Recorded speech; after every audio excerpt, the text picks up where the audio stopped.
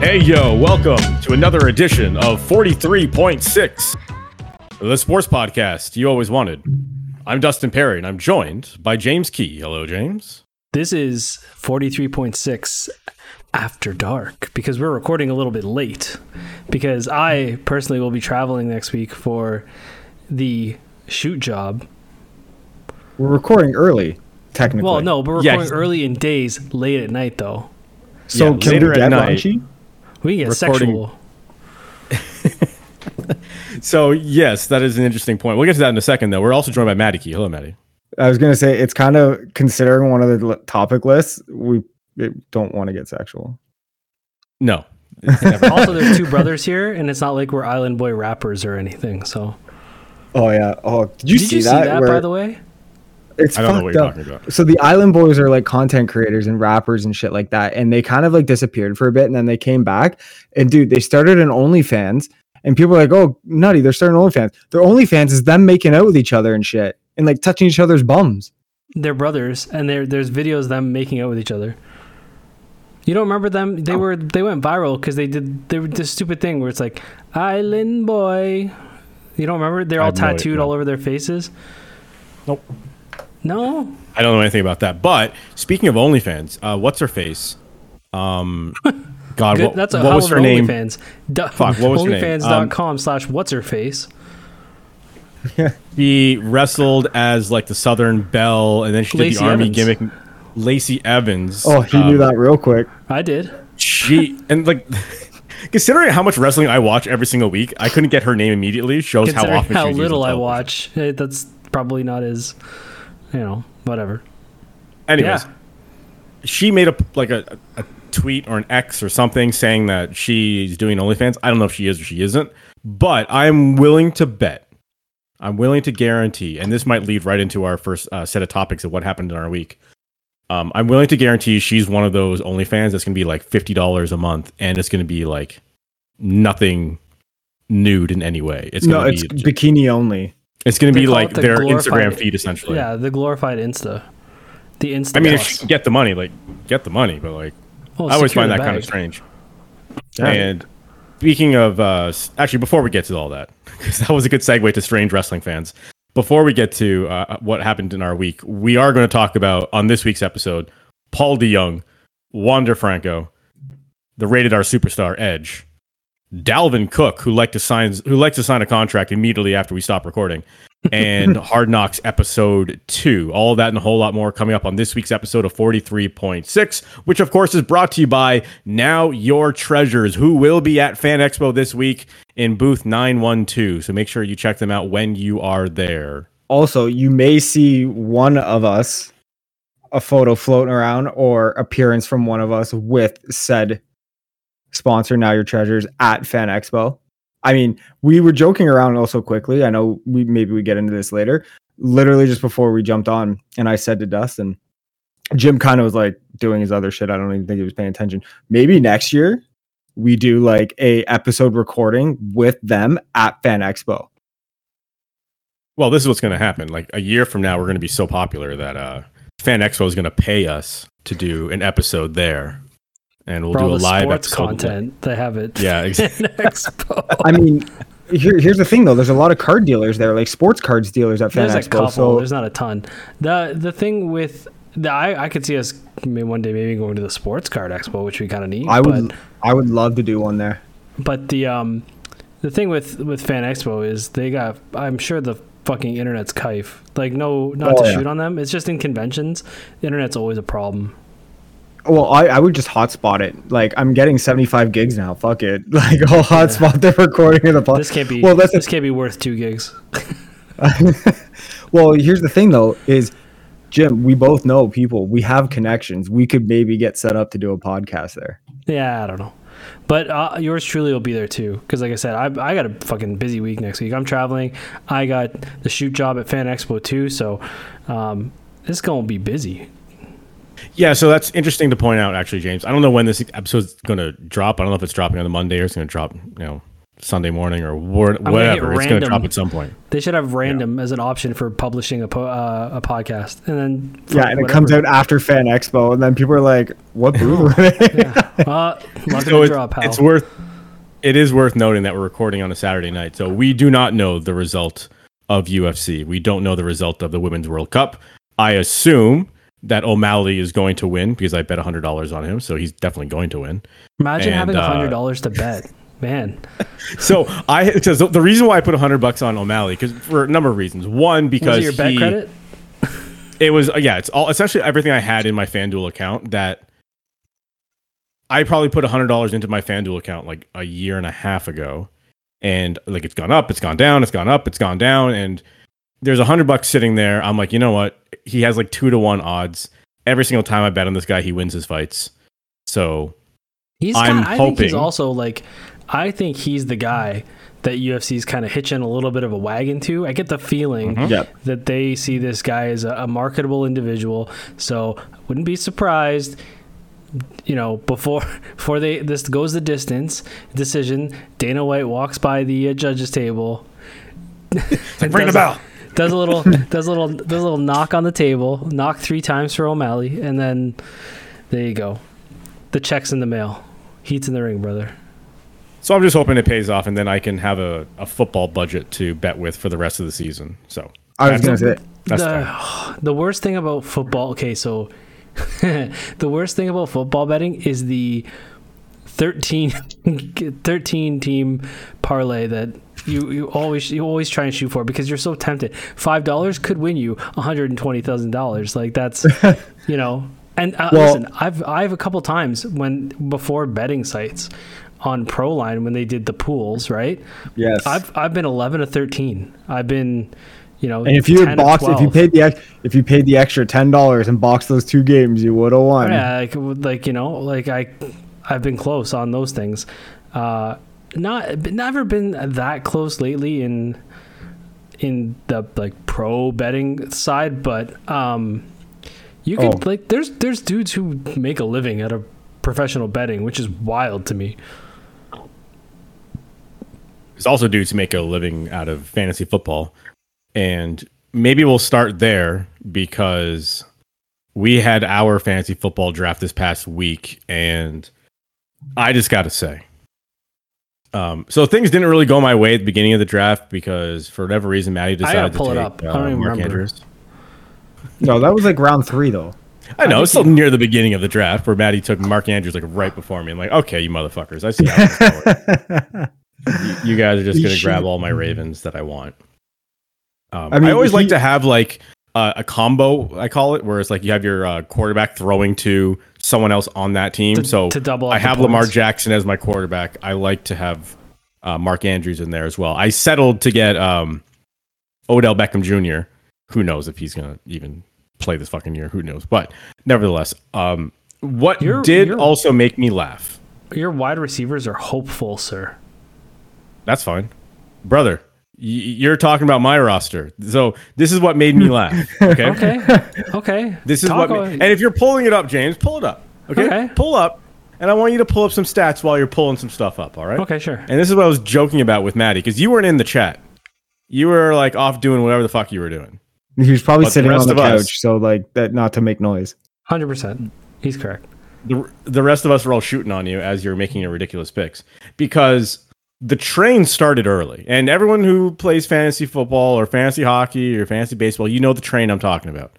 At some point, someone's going to grab a position player that you didn't think was going to start, and then everyone else just starts taking a player in that position. It's like hockey. In hockey, it's like goaltenders. It's like, oh shit, someone took a goalie, and then someone else took a goalie, and then it's just all of a sudden there's 7 goalies just went in the last round. You're like, what the fuck? Yeah. And now you're left with the scraps.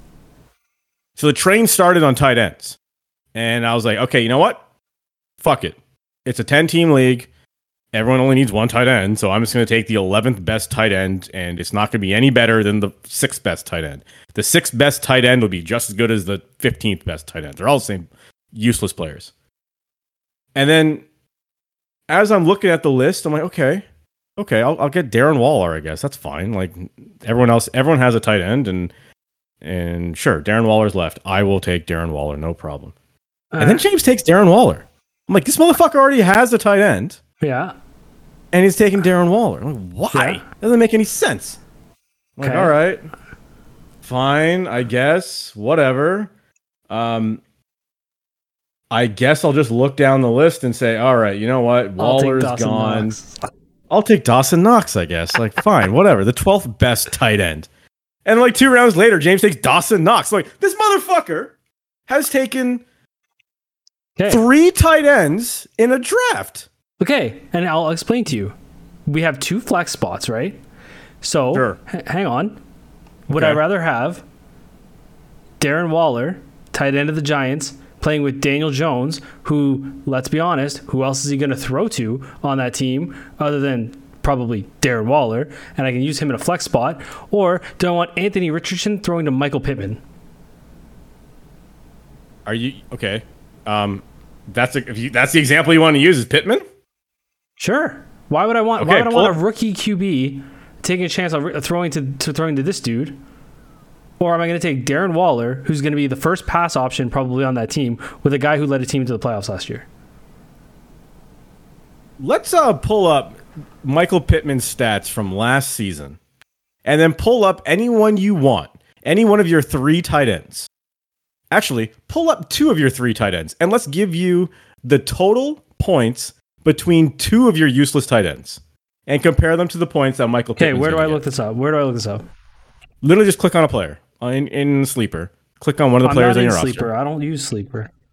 You literally are going to use Sleeper this year for for fantasy football. I know, but I didn't do it on desktop, so it's going to take me forever to get in here because I don't even know. All what right, the fuck fine. I will just tell you the numbers. Here's Michael Pittman's numbers week 1 against Houston. 18.1 points. Okay. Week 2 he didn't play, he got hurt. Week 3, 7 points. Okay. Week 4, shitty week, he had 3 points. Okay. Week 5, he had 5.9. Week 6, 13.4. Okay. Then he had a 3.8, a 5.3, You're not a making the 2.2, case. a 5. Look up Darren Waller, brother. Okay. Go ahead and take a look at your tight ends. Okay, what is it? That you're so happy to have a million of, and you tell me how great Right, their and he week-to-week numbers played are. in Vegas. I don't with care a what team no-name they played for quarterback. last year. We're not going to know. Like, all these guys have changed teams. All these guys have changed personnel. Darren Waller moved teams. Pittman played last year, sure, but with a different quarterback. What I'm Right. saying is all the personnel is going to change for all these guys. Right, They're and tight ends, they're Jim. two proven veteran players playing together as opposed to Even Dawson Knox. I'll start with Dawson Knox. Week 1 for Dawson Knox, 0.5 points. okay. Okay? Week 2, 4.1. Week 3, 2.5. Week 4, 4. Week 5, he must have been hurt. He didn't play. Week 6, 9. Okay, so you got a good week there. 7 was a bye. Week 8, 7 points. Not bad. It sounds like Pittman. It does not. My point is, your ceiling for a tight end is going to be 10 points max. If you're lucky, you have the greatest week of your life. Assuming we're not talking about Travis Kelce and we're not talking about Mark Andrews, we're talking Right. about everyone else. So Your hear tight me ends out. are going to get you anywhere from Hear me 0 out. points. Hear me out. Hear me out. Waller played in Vegas. Who else played in Vegas? Derek Carr. Who else? Derek Carr. Devontae Adams. Devontae Adams. Okay, sure. Hunter Henry. No, Hunter Renfro. You're going to look me in the face right now and tell me Hunter Renfro is a better option than Darren Waller. No, I'm telling you he's a better option than any of the dudes that are on the New York Giants right now to throw to. All That's I'm what I'm saying saying. is What I'm saying is tight ends. watch. I'm telling you, watch. Waller is going to have a receiver-esque season as a tight I end. will say this. One year I played fantasy football. I hitched my back on a Gronk and I cleaned up. Yeah, that's Rob Gronkowski. Okay, so in the history of the planet, there's been 4 tight ends in the world that have been really, really good as a wide receiver. That's Tony Gonzalez, Antonio Gates, Rob Gronkowski, and Travis Kelce. That's it. They're the only guys in the world that exist in the past And 25 years. This year, I'm betting on Darren Waller doing that compared to the receivers that were left to me at that time. I mean, I see the logic, but it's a big hope where you could have probably got some safer. And listen, if I it's win, a I'm going safer to play be to get the miles. receiver. And if I win that bet, I'm going to be miles ahead of others.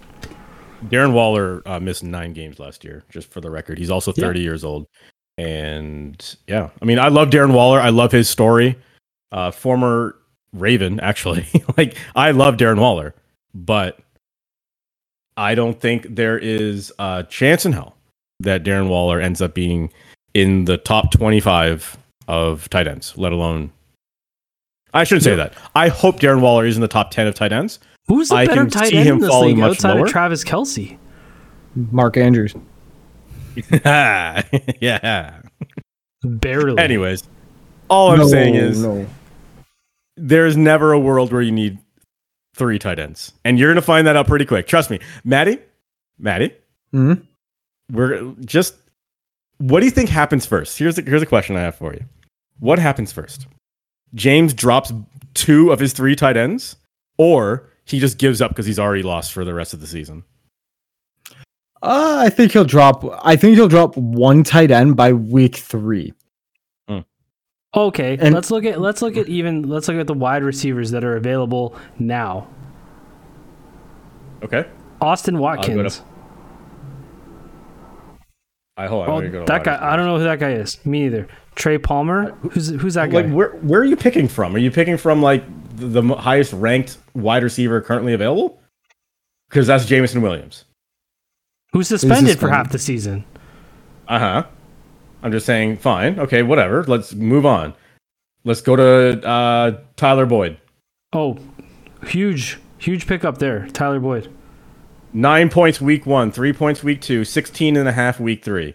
5 point. Look, what I'm saying is he's hitting you all the same numbers you're going to get from a tight end, but his ceiling is higher. He has Right. the chance, like week But 7. if I average to put up out 21 if I points. average out at 8 or 9 points instead of You're 13 not or 2, going to average 8 or 9 points. I guarantee with Darren Waller, you. I think I will. Do we want to set a bet here? Darren Yes. Waller will average you 4.5 fantasy points a week.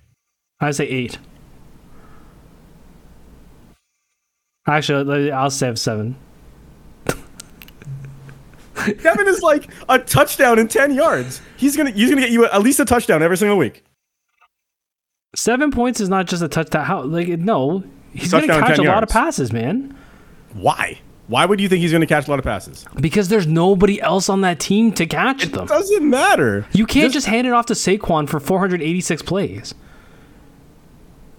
Actually, that's true. We'll Because then he'll we'll die. see. He will lose both his feet, Dustin. I am willing to bet that Darren Waller at the most will get 2 catches per game on average. And on those 2 catches, it'll be like a 1-yard screen, and there might be an 8-yard breakout post route. And that's going to be your 2 catches, and you'll get you 9 to 10 yards. And if he gets that touchdown on that 9 to 10 yards, awesome. You got 7 points that week. You But have little faith. For the most part, you wait. James. Let me take. You know what? I'll take Elijah Moore. Oh wait, I watched that guy at the Jets. That guy ain't good. Or how about Darnell Mooney, who I've taken for the past 2 seasons of fantasy and basically delivers me 2 points a game. Darnell Mooney, yeah, he started off pretty rough. 0.8 minus 0.4. Yeah, so you don't fucking talk to me about this shit. But then he got 2.3, 9.4, 5.2, 6.8, 5.3, 7, 10.5. All of those numbers are better than we were going to get at tight end. All of them. Except for the the numbers week you 3 quoted got for minus. Dawson Knox, but that's okay. What were Evan Ingram's numbers? Probably just as bad as Dawson Knox and Darren Waller. All right. But I can pull that up for you if you really like. Sure. I'm just saying it is, again, unless you are Travis Kelce or Mark Andrews or to a lesser extent Dallas Goedert, you're going to be everyone else in terms of tight end. You're all just going to be the same useless player. Evan Ingram, 2.8 week 1, 4.6 week 2, 2.9 week 3, 1.6 week 4. He got a good week in week 5, a whole 6.9. Oh, brother. That's 6.9. Look out, man. Then he had a 4 and then a 6.7. He had actually a really nice week in week 8, 11.5. Dude, And then the week after that, you're week after that was a point. a 0.8 and then a 1.4 and then a bye and then a 0.4. My point is, like, he actually ended up having a really good week in week 14 with like 28 points. But like, that's going to happen one time in the season. You're going to have a 28-point week, and then every other week you're going to have one catch for 10 yards. But what I'm hearing is, at the end of the day, the point potential is exactly like it's your scale not is the same. It's little to no different. Oh my Christ! A wide receiver is going to get more. I'm not talking targets. about a wide receiver. I'm talking about the wide receivers that were left to me. Tyler Boyd is on the waiver wire right now. He's better than all three of your tight ends. I don't even know who. Where does he play for? He plays for the Bengals. He only has one of the best offenses in the entire NFL. But yeah, sure. but he's going to be like your third, fourth option. He's like the third option, sure. Yeah, and Jamar Chase, was he not hurt part of last year? He could have been, sure. I wouldn't doubt that. It's yeah. whatever, I'll take the man. guy who's riding the pine and handing drinks off to Jamar Chase. You're welcome to run your fantasy team however you like. I can't wait. I'll take Jameson Williams come week 6, but I'm not going to sit there and have an empty spot and use potential flex players and take a guy that's suspended for 6 weeks. Jamar Chase was hurt from weeks 18 through 12. I seriously hope, James, that you play tight ends, 3 tight ends in your lineup every single week. I'm not going to play 3 tight ends. I have more receivers, but if I want to play Darren Waller in a flex instead of good old Michael Pittman catching for Anthony Richardson, who no one knows what this guy can do in the NFL, for the lowly Indianapolis Colts. Are you picking on Pittman because I picked him near the end of the draft? Yes, that's exactly why. Okay. So I'm willing to guarantee then that Pittman at the end of the year has significantly more fantasy points than Darren Waller or Evan Ingram or Dawson Knox. I'll even give you 2 of them combined. Oh yeah, and Pittman will have more fantasy points than both of them combined. I'm gonna look up. All right, let's. Here's the witness, everyone listening on this week's episode, that I am saying it's a water bet. We're not saying we're actually gambling money or anything. No. I am saying Pittman will have more fantasy points at the end of the year than any 2 of James's tight ends combined. We will have to wait and see how that goes. You know what's funny? That's what happened. You know what's funny? What? Of some of the wide receivers on my team, Darren Waller has a higher forecasted point output in week 1. That just means he drafted shitty wide receivers. I have Cooper Kupp, Jalen Waddle, Kadarius Toney, okay, and Cortland Sutton. Okay, they're not shitty. Cortland Sutton. Cortland Sutton's not shitty. He's catching the ball from Russell Wilson. Let's ride, brother. I mean, Wilson could have a monster year. It's impossible it's impossible to. If Russell Wilson has another year like he did last year, and I know we'll get into previews in the next couple weeks, then like I don't know what to say about that guy's like past. Then that guy's a full-on fraud. Maybe fraud. And you know what? If Denver's season does go south pretty quick, I imagine they might make a move of starting someone else at quarterback if Russell Wilson continues to There's be other awful, quarterbacks right? available in this league. Yeah. But we'll get into that.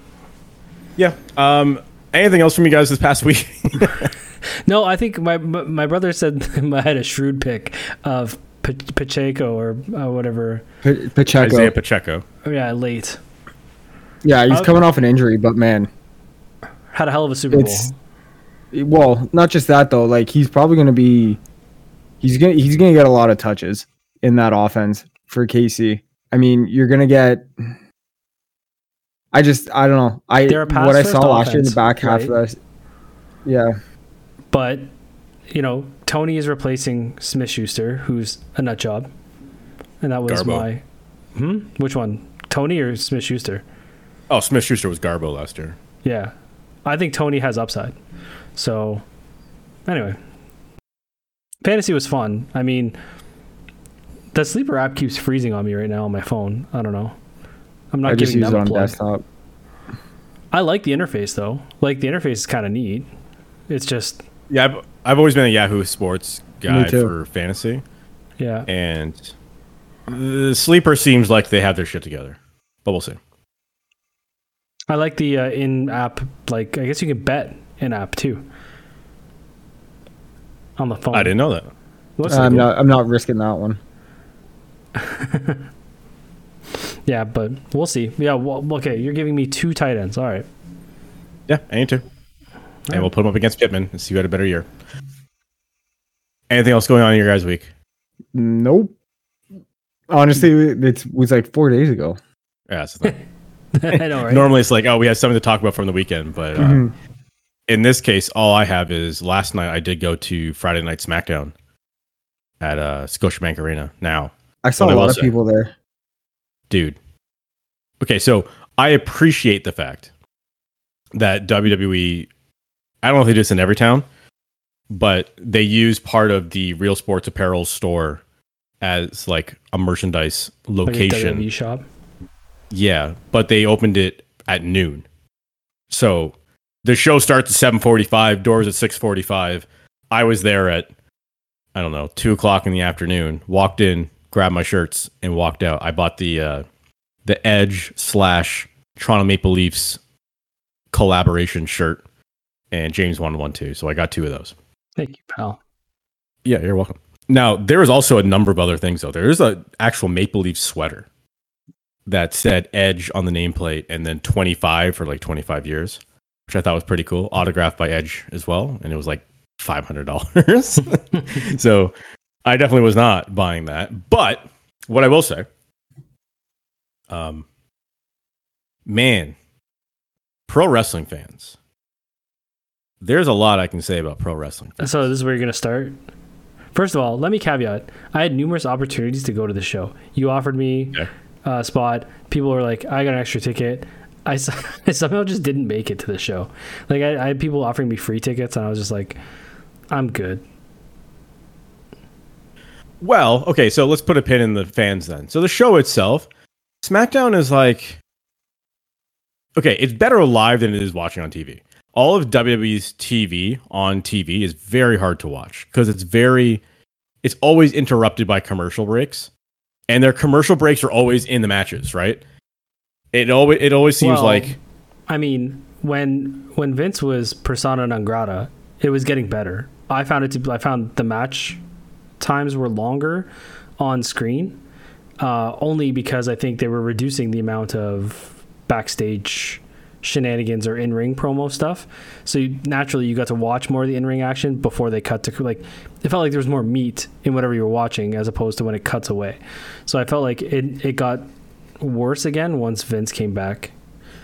And yeah, and they have a weird habit now of doing things like, all right, we're gonna send Damage Control to the ring, and then their entrance starts, and then they go to commercial, and then they come back and they do like some backstage vignette, and they go like an on camera of the announcers, and then they'll do like a progressive match flow, and then they come like after like 6 minutes of these poor girls sitting in the ring doing nothing, but then their music is still going, and they start the music up again. Yeah, like, and I'm like, this is it's dumb. really weird.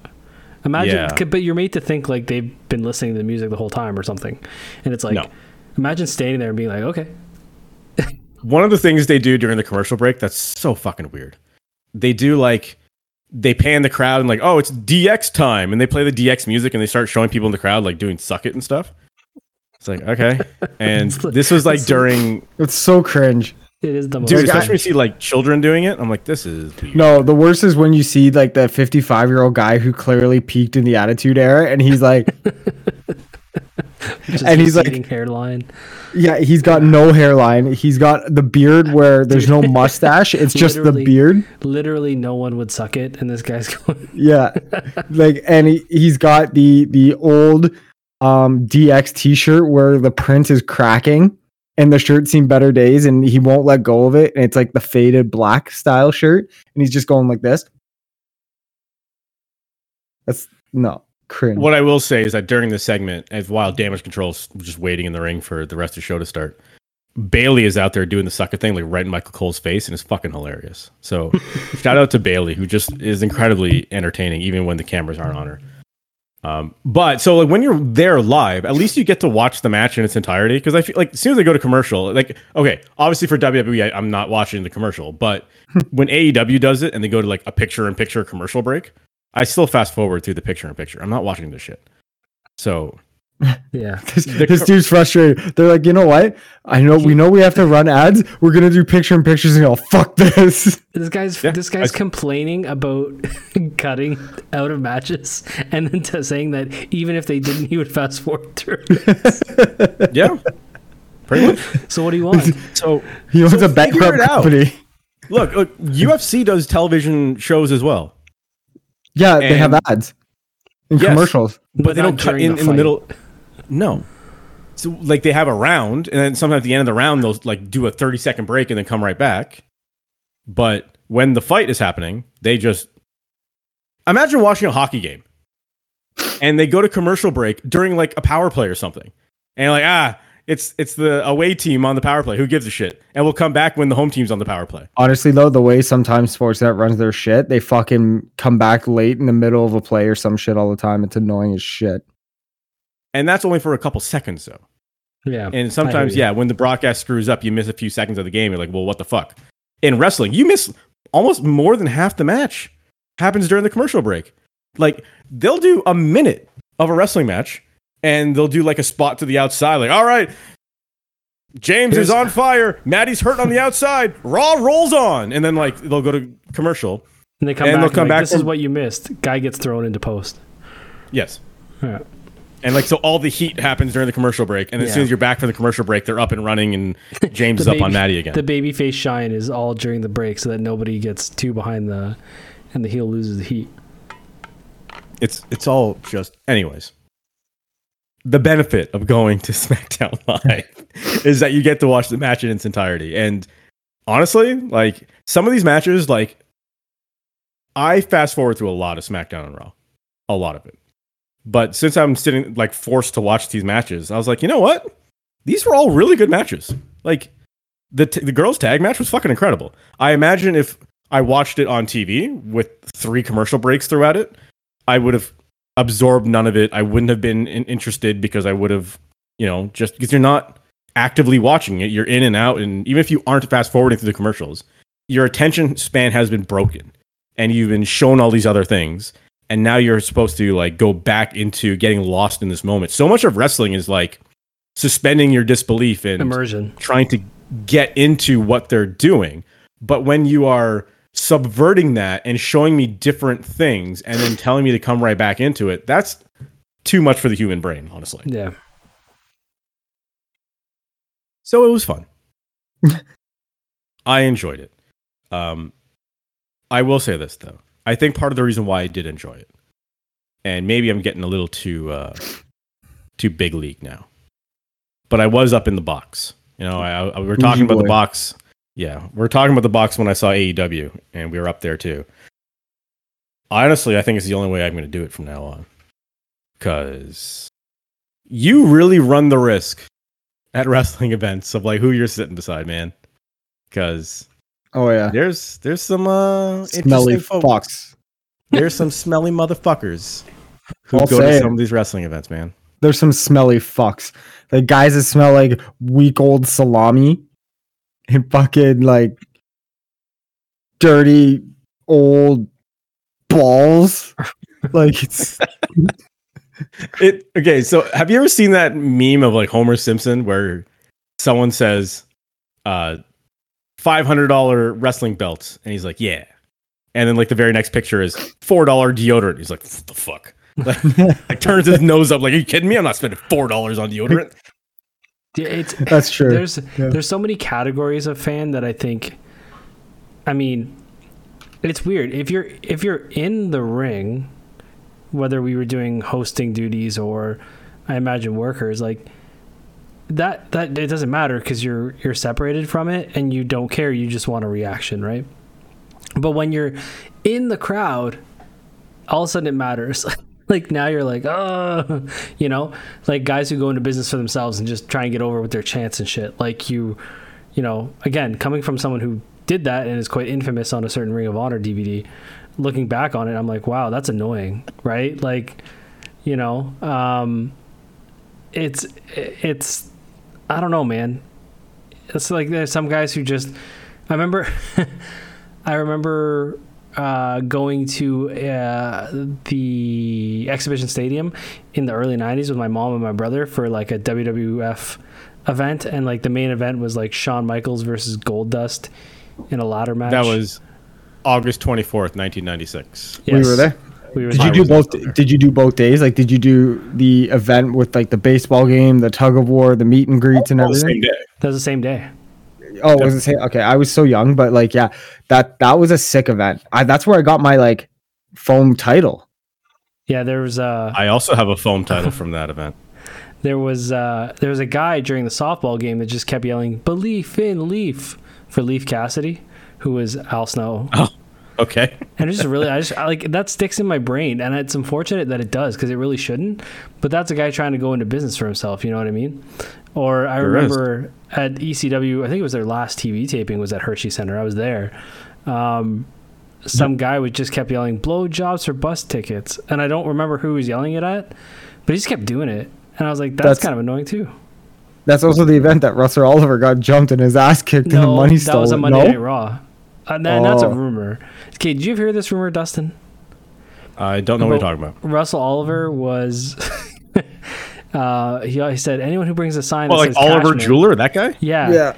At a Raw in Toronto, he said, anyone who has a sign that says Cashman will get money. Like, he would give them, like, cash. And then, like, I guess people brought signs or something that said, like, Cashman is gay or something.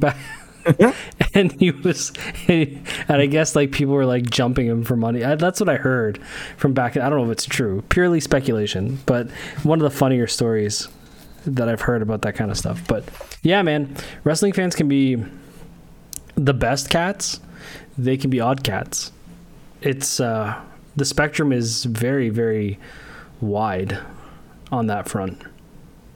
Mm-hmm. But if you're up in the box, you got nothing to worry about, sir. Nope, I am not. Nothing to worry about at all. And I have a host there that will serve me beer directly to me. There's a restroom just outside the door that there's no line. And yeah, like you're high above all the smells, we'll say. Heat rises though, brother. Yeah, I was gonna say, doesn't that shit just rise up to you? It can, but in this case, I guess it's high enough where it wasn't a big enough issue.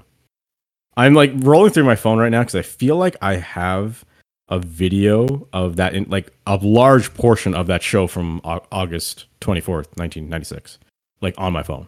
Like someone like has a camcorder video that I found floating around, and I saved it on a phone somewhere. I don't know if it's even backed up on this one, but nevertheless, SmackDown was fun.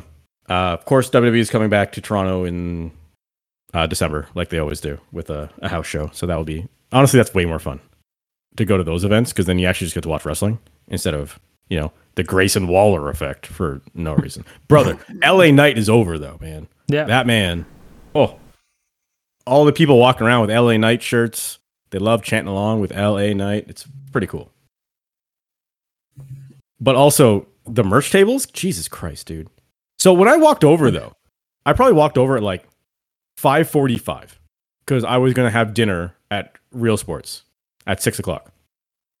Walking, and so doors don't open until 6:45. An hour before the doors opened, there was thousands of people in line waiting to get in. Toronto loves the line. Toronto loves the line. All I can think of is like, so like, but it's not like it's a concert where it's a GA floor or something where you're trying to like rush to the front of the stage or something. I get that to a certain, I would never do it, but I get that from a certain perspective. Like if you're a huge fan of this, and I think on this very show, we've talked about this of like girls at concerts and how they want to be like as close as possible, whatever. Right. But why are y'all lined up for a reserved seating show? The only thing I can think is that maybe they want to rush the merch, but there's merch outside. It's the same as planes. Why does everyone stand up on the fucking plane when it goes in order? Like, what are you waiting for? Honestly, after traveling with a child, I tell you why. Because you have a stroller to get down, you have your fucking luggage to get down, you got to set up your, like, it's a thing. You do. So, 90% of the people on that plane don't. They all just stand there for 40 If minutes. we're talking about getting off the plane, I'm with you. There's absolutely, unless your child thing, whatever. But like, no, there's no reason to get up until it's time for you to get up. The problem is getting on the plane. And there's always like those lines that form like unofficial lines of but people they waiting, call even though the sections.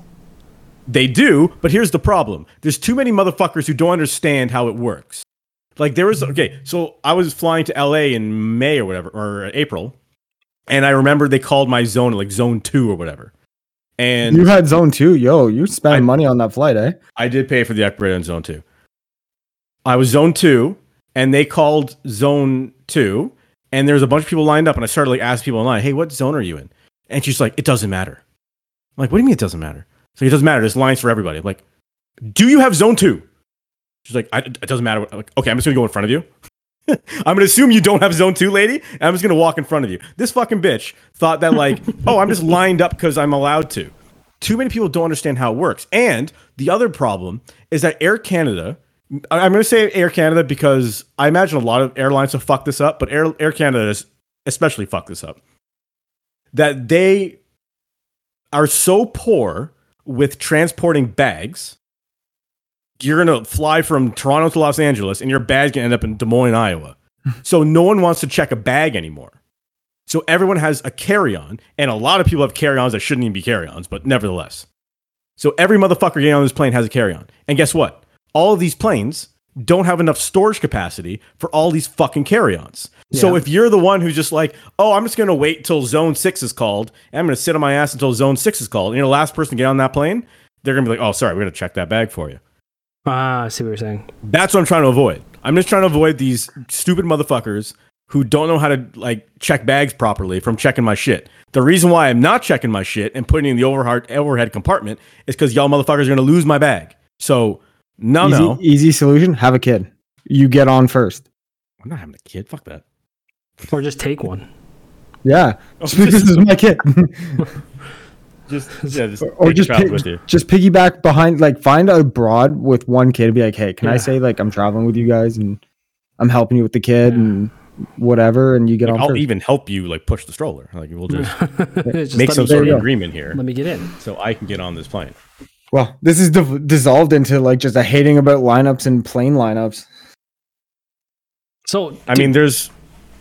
I was gonna say, do you want to go into the man of the evening, or you want to go into that later? We can do it now, I guess. We had him later on the list of topics, but since we're talking about SmackDown, might as well go right into the Rated R superstar Edge. 25 years was celebrated of his career in WWE, at least, on Friday Night SmackDown.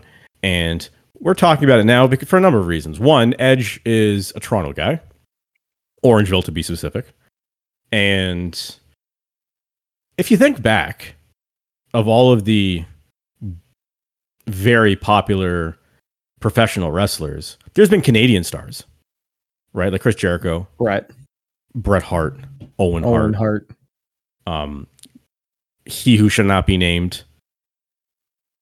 The rumor that Triple H was Canadian for a long time. What rumor is that? you don't know this rumor? No. So they're saying because his name was Jean-Paul Levesque that he was actually half French Canadian. It was this thing from like the 90s, early 2000s. And even more recent stars like Kevin Owens, Sami Zayn, Montreal guys, the Hearts, Calgary guys, Jericho, a Winnipeg guy, Omega is a Manitoba guy as well, right? So there's not a lot of guys in the history of big wrestling stars to come from Toronto, right? Everyone always thinks, oh, Canada, a big wrestling country, is like, well, we're a really big fun country. Like, if you say like, oh yeah, let's cheer for Chris Jericho. Like Jericho grew up. Well, I don't know if he grew up there. Like at some point, he lived or was born in Manitoba, which is and then New York most of his life, I think, because his dad played for the Rangers. Exactly. Manitoba ain't anywhere near Ontario.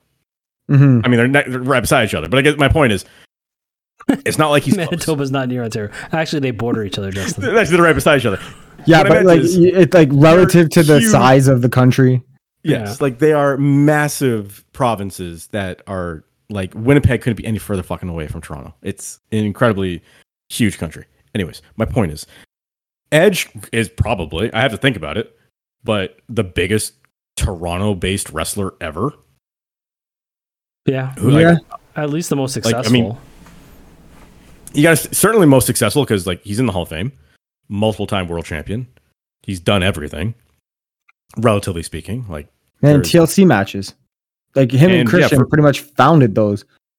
And yeah, for better or worse, you'll always be remembered for those TLC matches, and it's nice to see that all those guys are still walking, right? Like those guys put such a pounding on their bodies, like, and it's quite the contrast because this past week on Dynamite, you saw the Hardy Boys against the Young Bucks, and brother, did Jeff look rough? And I know Jeff has obviously had, other challenges throughout his life, physically and with substance abuse and whatever. But you look at the way Jeff was moving around on Wednesday night, and look at the way Edge was moving around on Friday night. They're totally different guys, right? Yeah.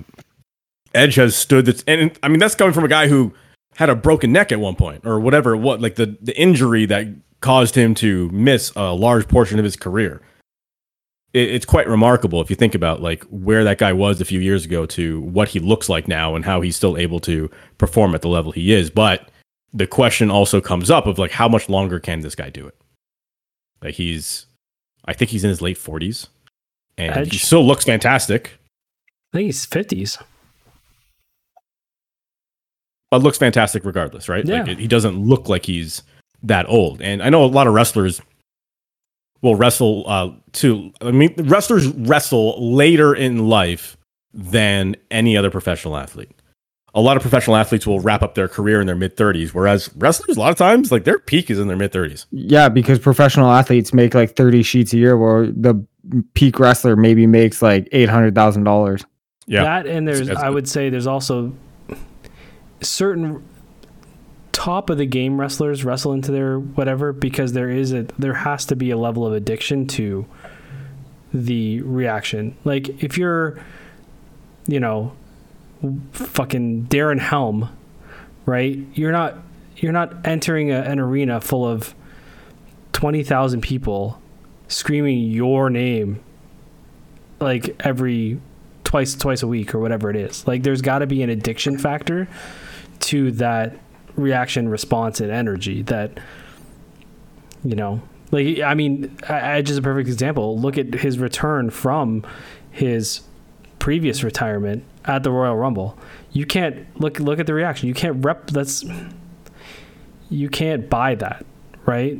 And if you're one of those wrestlers who has that history and has that like response and respect among fans, I got to imagine that's got to be hard to walk away from, because it's a very high form of validation. Right, but at the end of that episode of SmackDown, when you see Edge look over at the front row and his wife and his kids, it's like, I get it. Like if you want to say I'm gonna walk away now, it's not much better way to do it. Maddie, I don't know if you saw it, but if you get a chance, look up Edge's gear from last night. Like, am I gonna like it? His tights, his boots, the jacket. James, the fucking jacket, dude. And did you see what was on the jacket? What patch was on his shoulder? Unbelievable. Yeah. This motherfucker had a Boreas Salming patch on his ring jacket. Like, what a touch. What a hero. Oh, that is sick. I'm looking at like the pictures of it now. Yeah, these all white tights. Did you hear what he said? He's when he closed the show? Yeah, he said hopefully next time I'm here it's because the Leafs are winning a cup. He said I'm holding a cup, yeah. Yeah. I'm not gonna lie. Okay, so like when I was younger, I was always like gravitated toward the black and red, the black and green, the black and blue, like the darks with like the accent color. As I've gotten older, man, there's something so crisp about a white getup like this, like Edge's getup, where it's like it just, the fear I think it has is not that I never liked it. I think the fear has always been you're gonna get it dirty. So it's well, that's the thing, and it's kind of become a tradition almost in wrestling now, where a lot of guys wear white only at WrestleMania because it's something you're only going to be able to wear once, and then it's going to get all scuffed up and dirty. It's never going to look good ever again. So a lot of guys only wear their WrestleMania whites on WrestleMania. So I think that's another telling sign that Edge might be, officially wrapping it up, where he's wearing white on his way out. Where I think if it was, I don't know. I just think there's a lot of things he does on purpose, and I feel like that was really done on purpose to go out on a high note, right? So I'm not gonna. There's few guys though that really, to me, if he does go out that way, like there's few guys to me that really kind of broke that. One of the first where and I'd say Stone Cold is up there too, and The Rock, that really kind of, no matter how much you tried to hate him, even as a heel, you just loved him. Like there was a respect, I would say, people had over and above the character for what they were able to do as a performer. He was just he was everything. I don't know. I just, because I grew up in the heyday of Edge and being peak, and he was my favorite at a point. And it's he just seemed like one of those dudes that you can tell the guys that are in it for a bit of the ego and the paycheck and shit like that. But he just seemed like he was a dude all the time who was in it because he just loved it. He loved, entertaining fans. He loved entertaining everyone else around him. He loved telling a story. He just seemed like he had a true passion for it. And so, I mean, if this is how he goes out, what a way. It's also, I think there's no more indication of the kind of status he holds within the industry than if this is it, he went up in his hometown.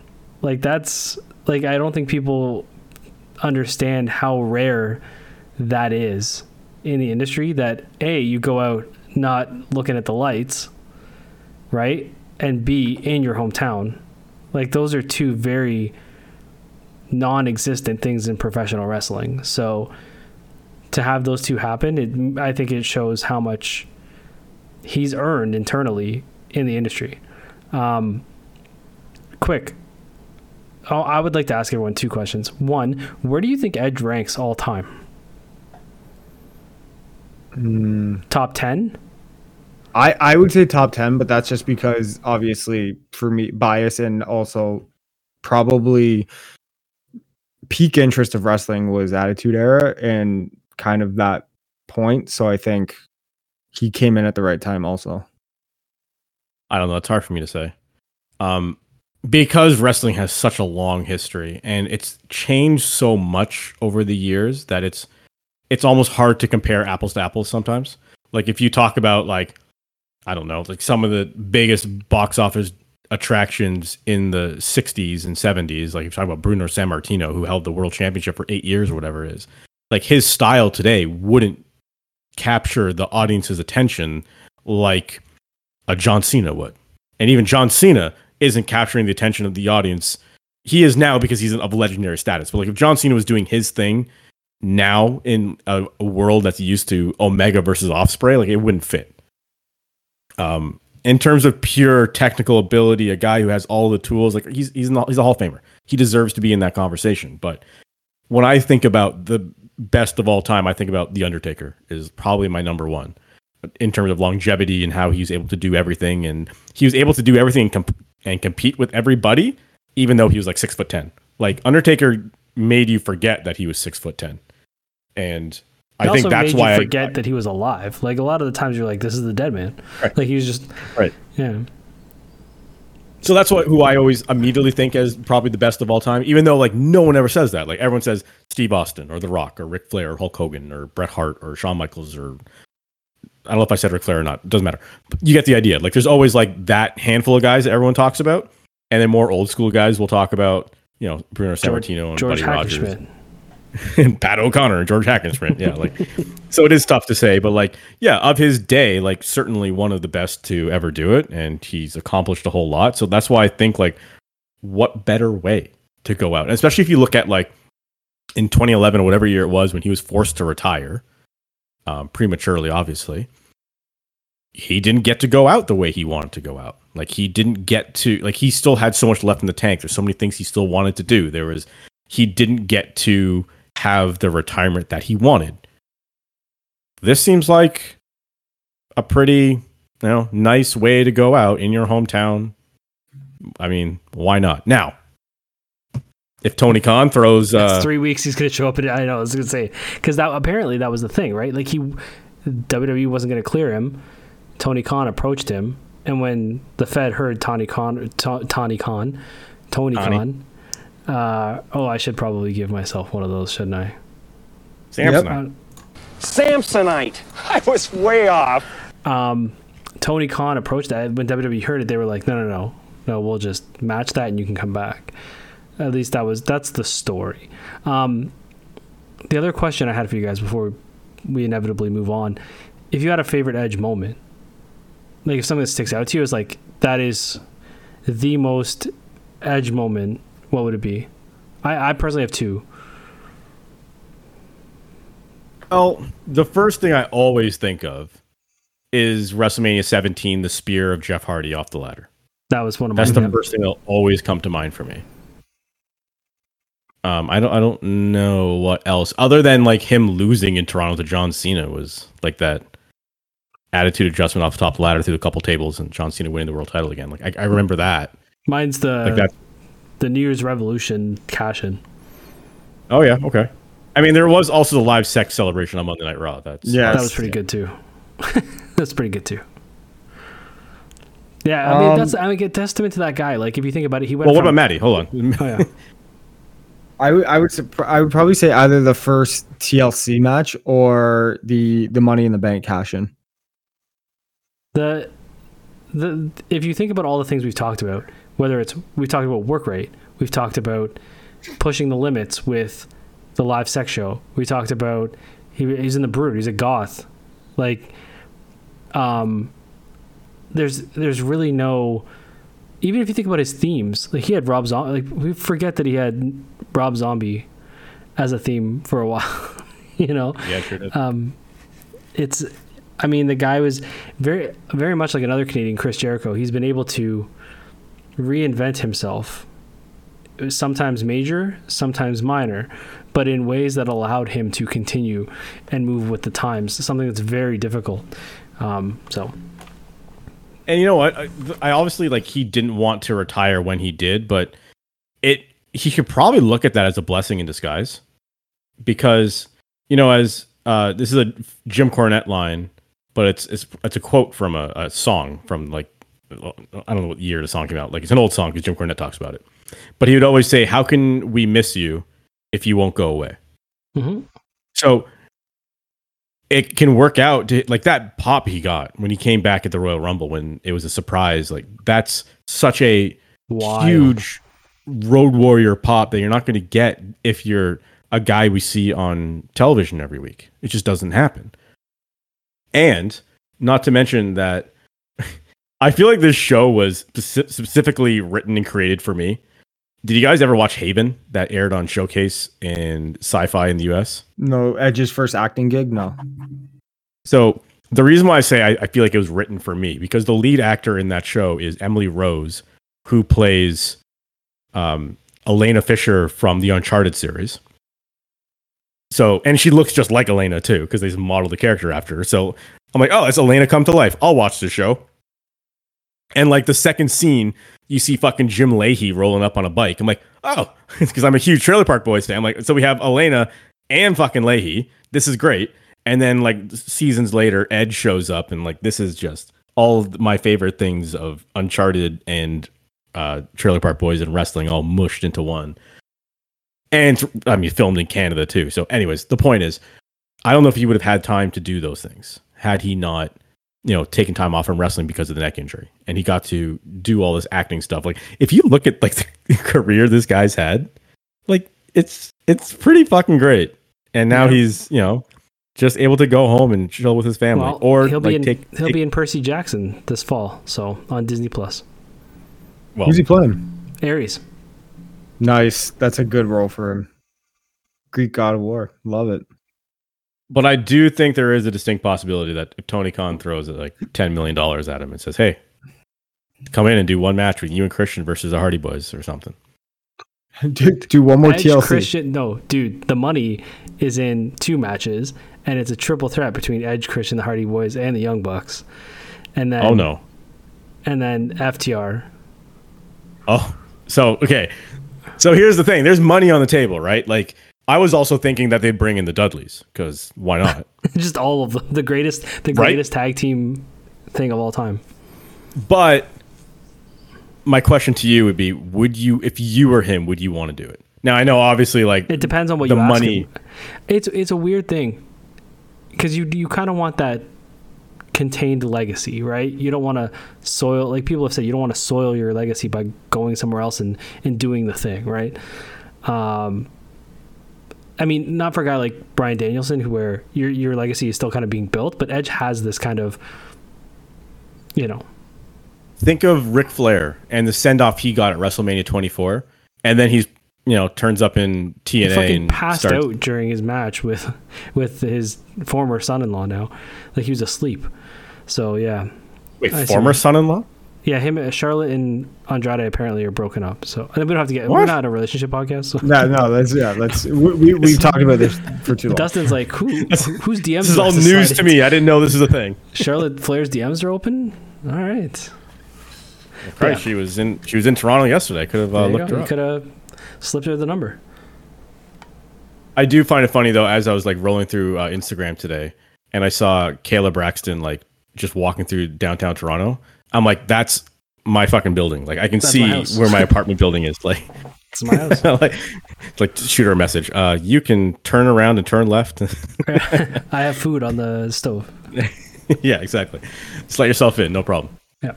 But yeah, no, Edge had a hell of a career, and as a Toronto guy too, it's unprecedented, really. And I hope he just finds happiness in whatever's next, whether that is going to AEW to work a program with Christian, or that's just hanging out with his family. Either way, I think it's the ball's in his court to do whatever he likes, and regardless of what he chooses, I think we can all agree that he truly is a treasure in the world of professional wrestling. This episode is brought to you by Now Your Treasures. Now Your Treasures are purveyors of licensed fine art prints for movies, comics, TV, and video games. Sourced from galleries in the US and UK, which include artists from all over the world. Visit Now Your Treasures on Instagram and send a DM 43.6 to receive 43% off any order. All orders are shipped with tracking and complimentary insurance. View the entire ever-expanding inventory at nowyourtreasures.ca or .com. That's nowyourtreasures.ca or .com. And remember, go to Now Your Treasures on Instagram. Send a DM 43.6 to receive 43% off any order. And remember, Now Your Treasures will be at Fan Expo this week. They're in booth 912 if you want to go say hello, and there's also very good chance that you'll bump into Maddie or James. 66% chance. A 66 chance. There's a good chance every time. Yep, Something 60% like that. of the time it works every time. There it is. That's it. Yeah, and there's 3 of us, so that means there's a 33% chance that you're going to run into us. But I'm twice the man that you are, so that means that you only have a 15.5% chance of seeing anyone better than me at Fan Expo. And you know who has a 0% chance of playing in the majors next year? It's Paul DeYoung. I thought you were going one. I was going to say that could have worked for either of them, actually. I didn't even think of that. But Oh no, wrong one. Oh. If we're talking about Wander Franco. we'll start with Paul DeYoung just because the news came out today as Bo Bichette was activated to the Toronto Blue Jays roster coming off the injured list. They had to make a move to fit Bo back onto the roster, and in doing so, they have DFA'd, which I always find funny to say DFA'd because I guess you don't need an ED at the end. They have DFA. They have designated for assignment Paul DeYoung, who during his time with the Toronto Blue Jays played in 13 games. He had 44 plate appearances and 3 hits for an average of 0.68. That's so bad. Wasn't this dude an all-star? Well, he was an all-star in 2019. He had 30 home runs that year. Like, what happened? Now, I'm not expecting him to show up in Toronto and all of a sudden be, the next Troy Tulowitzki or something. But And he was decent with a glove too. I can't say there's ever a time when he was out there where I felt like, when the ball was hit towards him. He played well defensively. And I can't even seriously criticize the Blue Jays for bringing in Paul DeJong because, again, like his numbers prior to coming to the Blue Jays this season, he hit 233 in St. Louis. He had 13 home runs this year. Like, it wasn't like he was a horrendous player in St. Louis this season. It just never worked out here in Toronto. And you know what? 13 games and 44 plate appearances really isn't enough of a sample size to say anything less than 100 at-bats, I think is not enough of a sample size to say whether you are this person or you aren't this person. The problem is it's been half that time, 44 at-bats, but we're now in August, late August, actually, as scary as that sounds. The X is already running. And the Jays need to win some ball games. And if this was April and he had played 13 games and batted 0.68, it probably wouldn't be a problem. You would say, okay, you know what? We're going to give him May, and we'll see at the beginning of June what he looks like.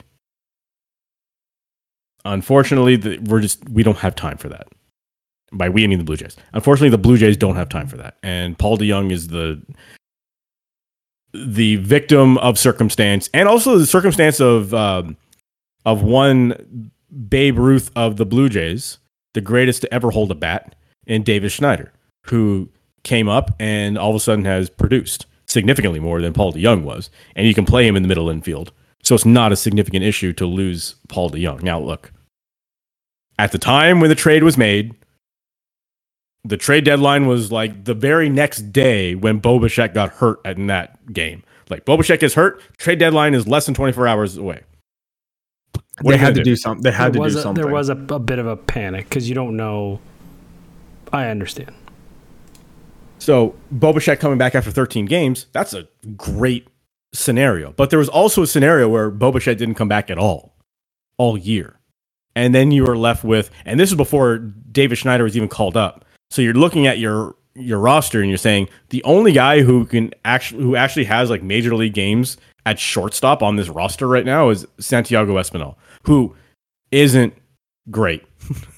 And I love Santi, but he's not great. He's serviceable bench player. He's not a starting major league shortstop.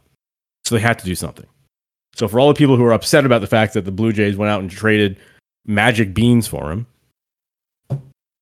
they're magic beans. Like, they're prospects. Who cares?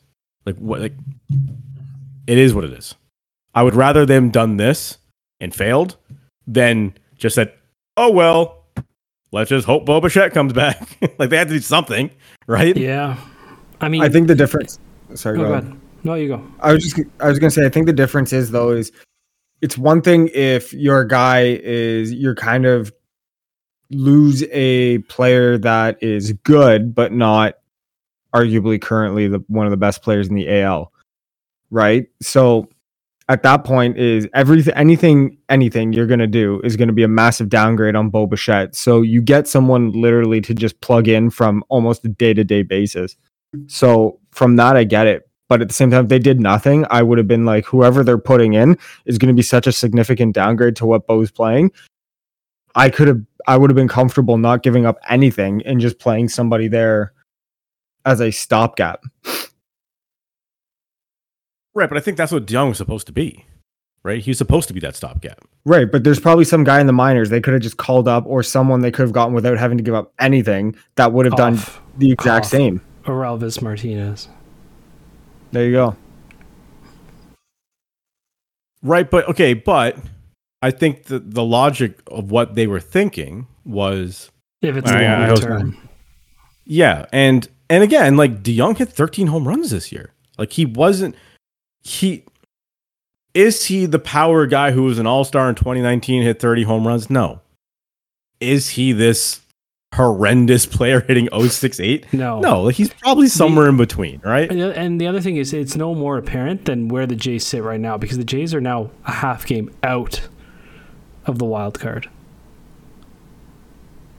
Which is so sad. I mean, it really is sad, honestly. And if you think about it, their schedule does them no favors towards the back half of the year. So, like, they're going to play the Orioles next, which is they played the Orioles like shit. They get 2 series against the Guardians and the Nats, but their September, oh boy. It starts off easy with the Rockies, the A's, and the Royals, but the Rangers, they always have trouble against the Red Sox. They always have trouble against the Yankees. And they have back-to-back to end September. They play the Yankees, Rays, Yankees, Rays. Yeah, but fortunately, the Yankees are dog shit right now. Dude, the Jays are dog shit against the AL East. It doesn't matter who. I could have a team in the AL East, and we'd probably beat the Jays 6-4. Like, that's actually it'd be 2-1 because that's just the games the Jays play these days. Every team looks like they have Sandy Koufax. It's always a telling stat when I look at the standings, and there's always like certain things that jump out at me, like run differential. And the Blue Jays at time of recording are 55 games. I wish they're 55 games over 500. They are 55 runs positive in their run differential. The teams ahead of them in the wild card, Seattle is a plus 71. And then Houston is a plus 81. And then Tampa is a plus 147. So every team that's above them in the standings, in the wild card standings, are all teams that have a significantly higher run differential. So they're scoring more runs and they're giving up less runs. Like, that's just how you win baseball games. I feel like that's a very telling stat. The Jays are bottom in the league in runners in scoring position. It's so bad. This is the worst thing ever. Like, it's the most frustrating thing of watching the Blue Jays. It's like their fucking is seeing how many guys leave on base. Knees shake when they hit the plate and guys are on base, or like they just close their eyes. Like, I don't understand it. And a part of it is, talking this over with Pops, he's like, the league knows the Jays swing at everything, right? Like, if the Jays stopped swinging, they'd get strikes because guys would have to attack the zone. But the Jays will literally swing at anything. So they're getting junk all day. They're getting curveballs down and away. They're getting high fastballs. They're getting 2-seamers that fade. It's just, they can't. Because, dude, if I swung at everything, I would throw, or if you swung at everything, I'd throw you junk too, So. Yeah, the Jays, I don't know. It's just, I feel like it's all for nothing, to be honest. Like, I feel like they're going to get that wild card spot. They're going to get blown out in the one game, or the Mariners are just going to go on another heater and just take them over. Well, I don't think there's no one game anymore, fortunately. I think it's a 3-game series and a 5-game. They're going to get blown up. They'll just lose. Yeah, they'll lose 2 straight games. Yeah. Probably. I feel like it's definitely danger Will Robinson danger right now for this team. Yeah. Like, listen, the record indicates a success, and dude, there are divisions in this league where teams are so trash, but that's not their problem. Like, the team, they have to take care of their own business, and as they say in The Bear, clean up your own side of the street. And the Jays are not cleaning their own side of the street. Yeah.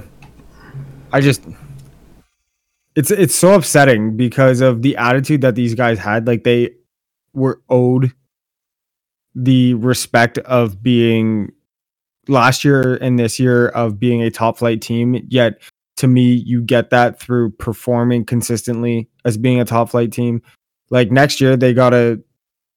I'm already writing this season off, to be honest. And next year, they just got to go in there and just say, nope, we just got to get to work, play our best, work hard, blah, blah, blah.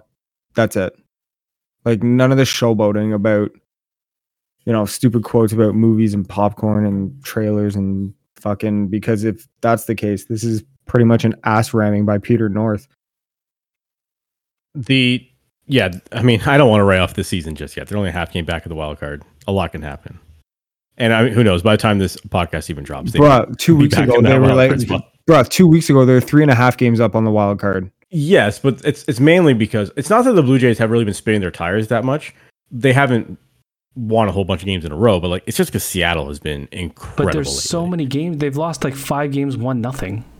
Dude, that's the thing is, like, there's supposed to be this offensive, talented first team, and the pitching and the bullpen and everything was supposed to be the issue. These guys can't hit worth shit. Yeah, it's funny because it's been literally the opposite, where the pitching has been fantastic this year. Yes, to a point where people are saying it, I don't want to count any chickens. Cy Young, Kikuchi. People are talking about Kikuchi and Cy Young, and you know what? Remember what I said last August, a year ago, or no, it's September, when I said Kikuchi's pitched real well in the pen. And I said it on this podcast. I said I would not be surprised he comes back next year and has a stellar year.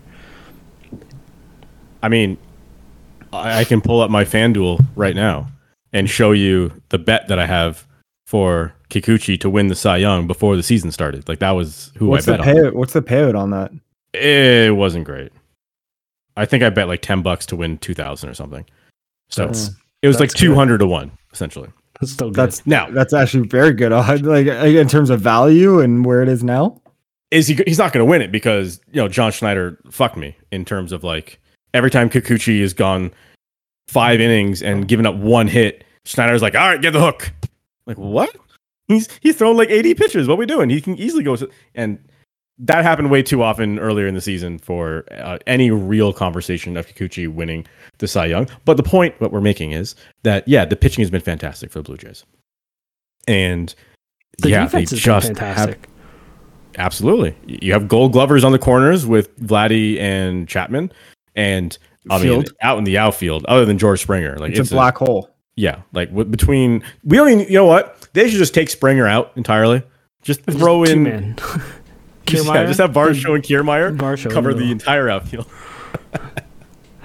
Yeah, it actually might work. It might work. Actually, did you see that play the other day from Luis Arraez from the Miami Marlins?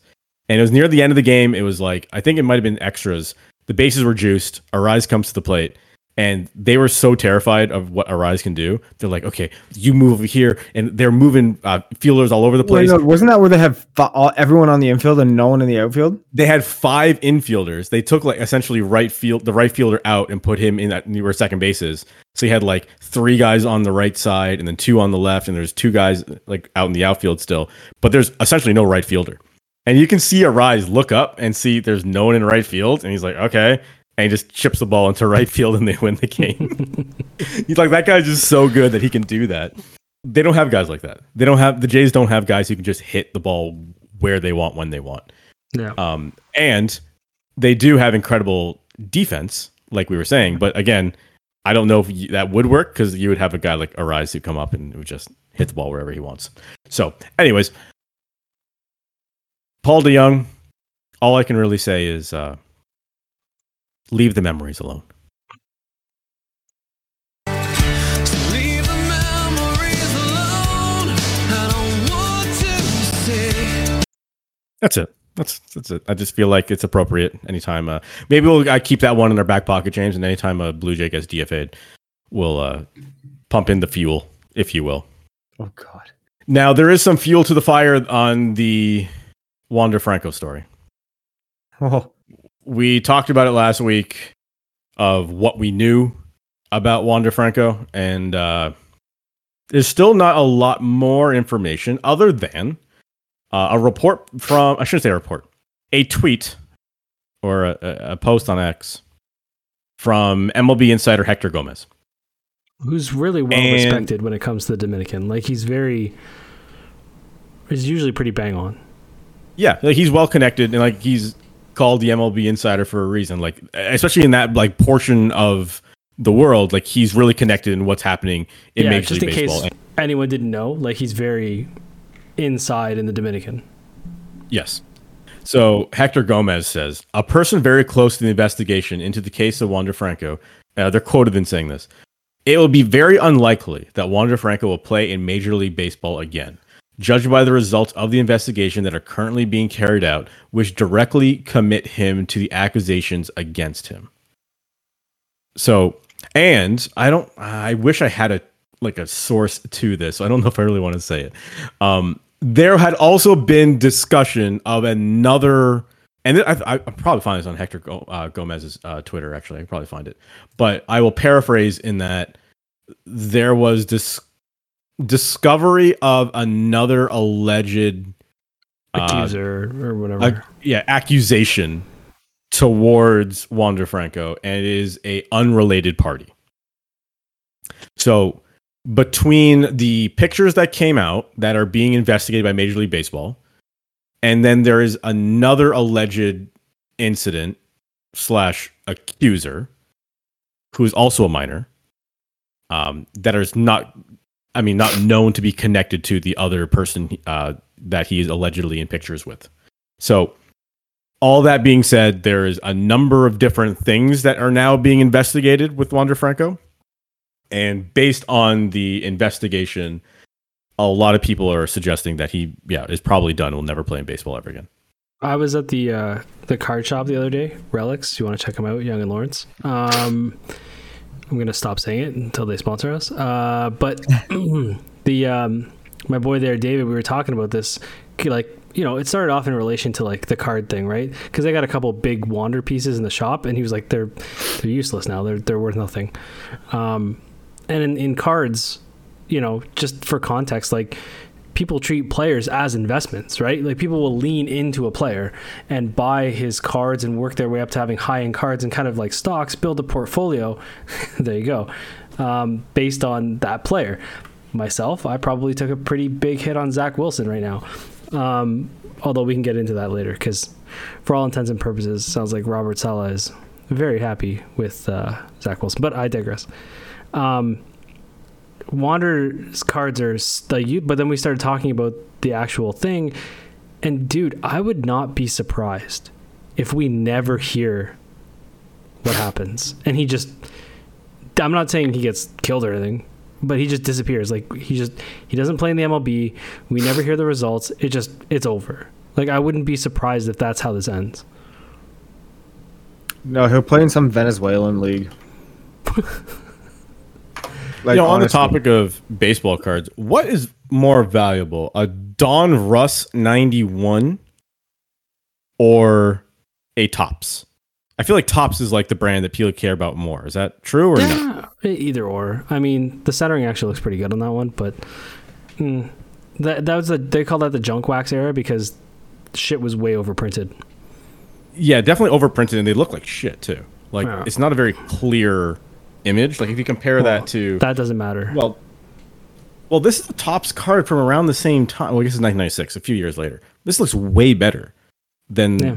Well, aside from the player.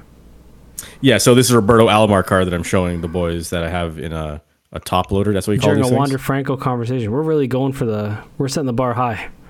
The point is what I'm making here is that these cards that you have that is a player that you're like, oh, this guy's really good. Now all of a sudden this card is worthless, essentially, right? Now Alomar did it. It was a different scenario. But it's kind of similar, actually. I mean, that's the talk going on in a lot of the sports card realm right now is, you know, do you lean into, like, especially, okay, this is going to go off on a little bit of a tangent, but I think it's kind of important. You have players.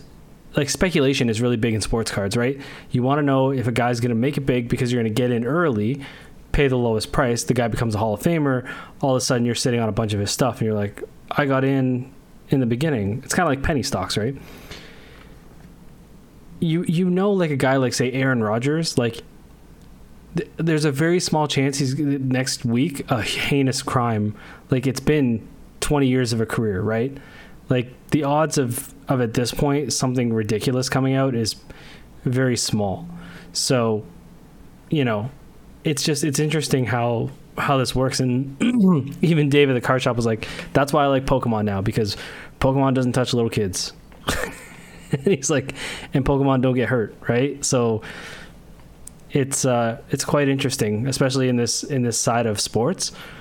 You know, there's a lot of people that have lost a lot of money. There's a guy who paid hundreds of thousands of dollars for a Wander card that is probably just begging someone to take it for him for tens of thousands. Like, imagine spending that much on a card and here you are, right? Yeah, like that. What was it? He spent $250,000, and someone said that at this point he couldn't even give it away to card shops. Yeah. Well, I feel like you definitely could give it away. Right, but I mean, you're not getting anything for it. No, but especially paying, six figures. That's pretty crazy. That's like the dude who paid for that. What was it? Like $3 million for that Bored Ape NFT, and it's worth like $30K now. It's actually very similar. Only again, the NFT didn't touch anyone. but Yeah, whatever. that we know of. So that's the update on Wander Franco. It's just with that though. It's like I saw a thing where it came out that apparently David Ortiz reached out to him to say, asking how he could help him. Like, dude, like, what are you gonna help? He touching a 14-year-old? Like, fuck off. Like at that point, it's like allegedly. But you know what I mean? It's just, yeah, this is inescapable shit. Right. So I guess it's, in fairness to David Ortiz, it's possible that he's thinking what we were thinking last week of, we don't know all the information yet. We don't know if this is true or not. We don't know what the relationship is between him and this alleged minor. But now that there's other people saying, hey, it's being investigated and it's not looking good. Now we start to get more information of like, okay, it sounds like this is a bit more serious. So all I'm saying is, in fairness to David Ortiz, he may not know all the information just like we don't. So maybe he is just trying to help the guy because like cancel culture is like serious. Like people get canceled for shit that sometimes they shouldn't be canceled for.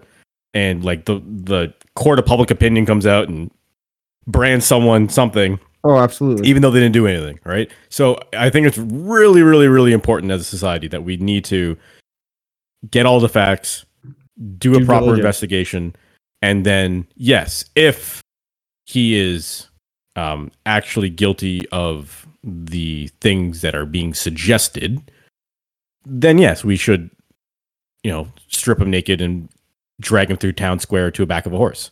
No, but I got a question though. Hypothetically, say it comes out that, okay, it wasn't what we all thought. It ended up being either a misunderstanding or a lie because, what if the situation is like we said, it's like she's like a baby sister or like someone that he's known the family of growing up, and it just, the pictures look bad, but then they're like, yeah, we were just trying to get money out of him and that's what comes out of it. How does he come back? I know because he didn't do anything wrong, but that kind of shit, people don't. Well, in the side of cards, like it's that ship has sailed. Like the value will never be there because the hobby has already made up its mind, right? There's nobody's going to jump back into that investment.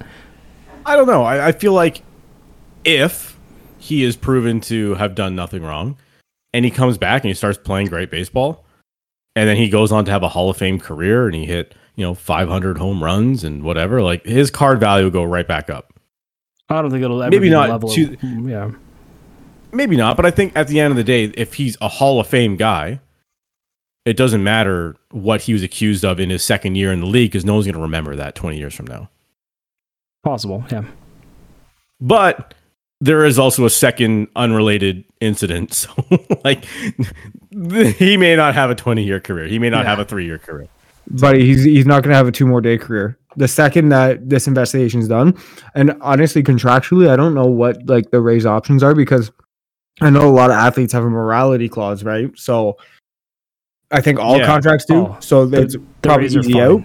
The Rays are fine. Yeah. And the Rays are never going to spend money on a player ever again. They're going to be like, fuck this. Yeah, we learned our lesson. We never did this before. We finally like opened the vault for this one guy. And this is what happened. So no, you know what's going to happen?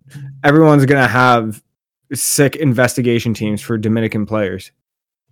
Like seriously, like I would not be surprised if there's a kid who's like 18 years old coming out of the Dominican, part of that international free agency. It's not just the Dominican. Like I don't think it has. No, but you know what I mean, right? Like in some of these parts of the world where things aren't the same way they are here in terms of how we view things.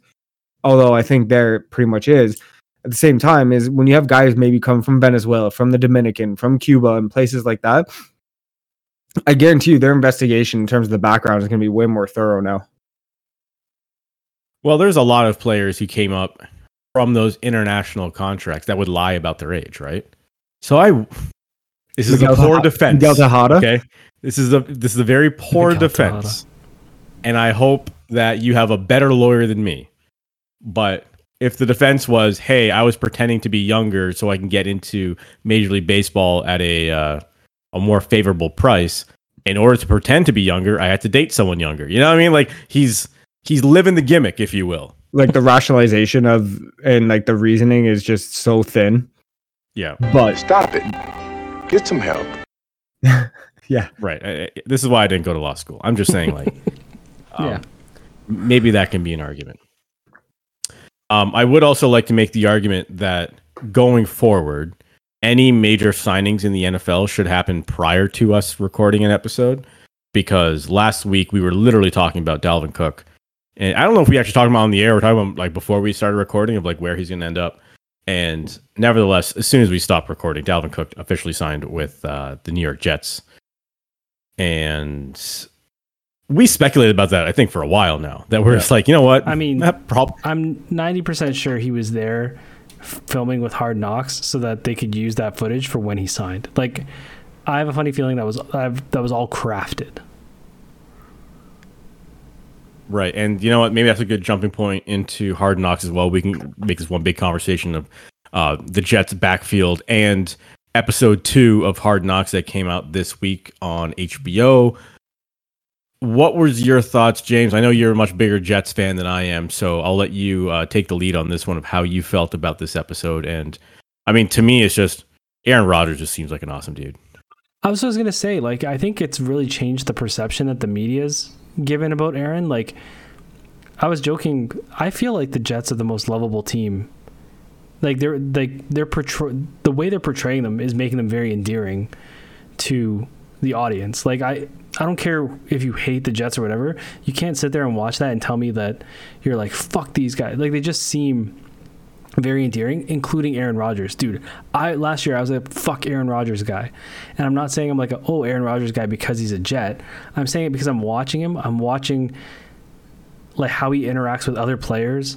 Like I said, the fact that he's basically a coach too. He's got like the headset on and he's involved. The respect he has amongst his peers. And, you know, when he's talking to Bryce Young and he's like, you know, have a good season, go. Like, he's very encouraging. He's taught the coach where he's calling him fat. Like, he has so, and everyone's just so happy to see him that I really think he just likes fucking with people. Like, I really do. Yeah. And I think the whole He's a media bit of a thing troll. is just him fucking with people. And I can relate to that because I'm like that. Like, I love messing with people. It's funny because like they even called it out. I don't remember who said it to him, but like near the end of the episode when he was saying like talking to everybody after a game, whatever, and someone came up to him and was like, "You know a lot of people." he's like, I'm old. Yeah, he's like, right? I don't know, man. The more I watch Robert Saleh, the more I want to, like my brother and I just want to run through a wall for this man. He's a very inspiring individual. It's funny how he looks up to Rodgers.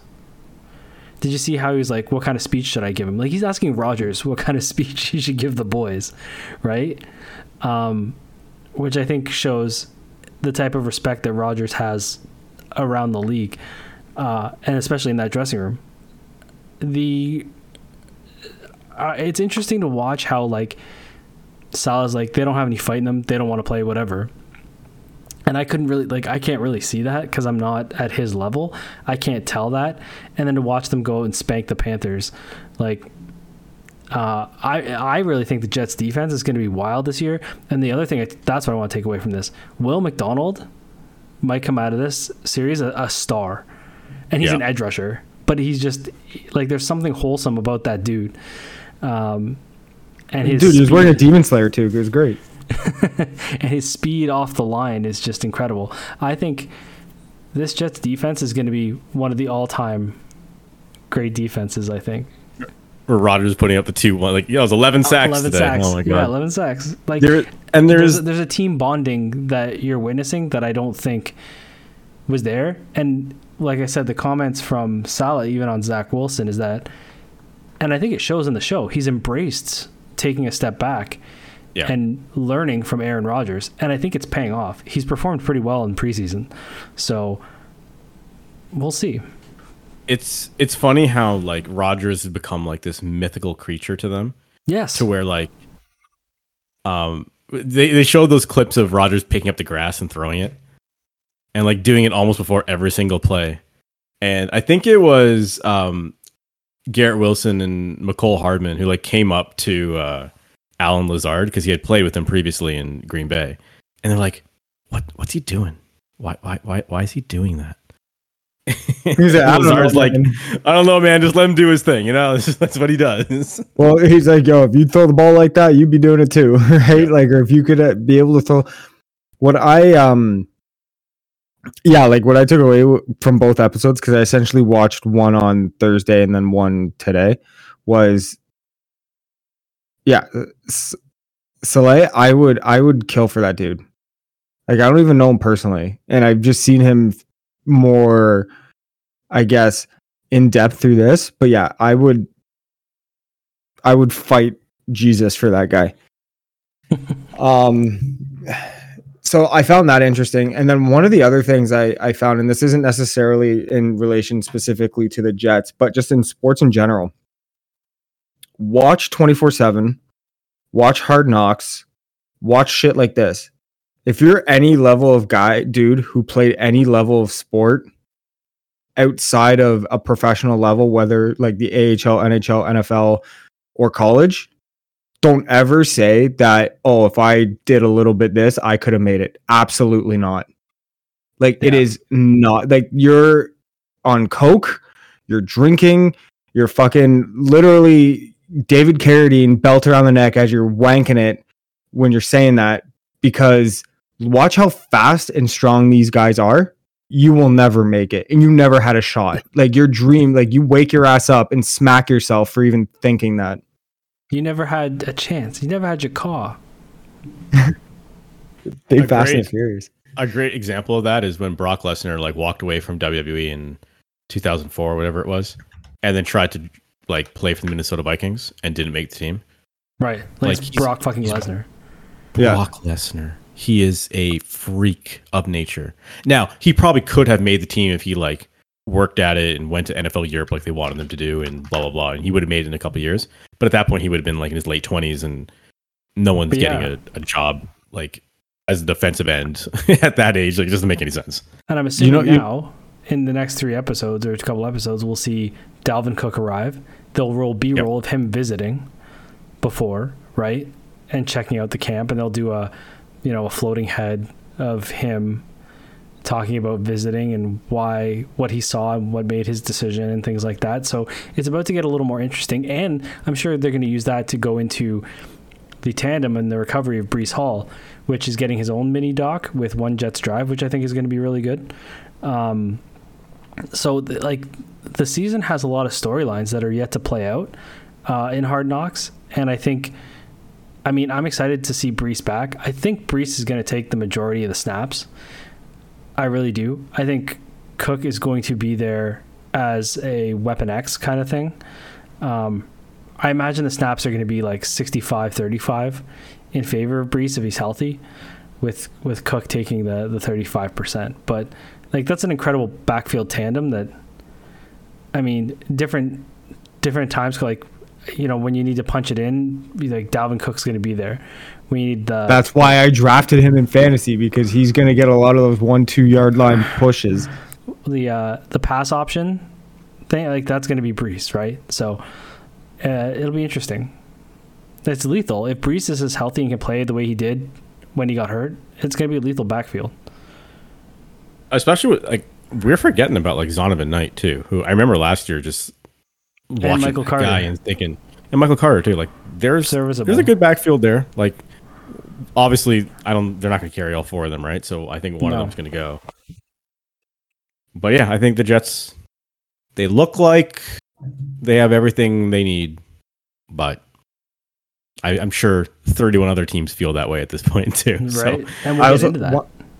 One of the other things too is how good of a D-line with Quinnen Williams up front with that Jets D-line looks.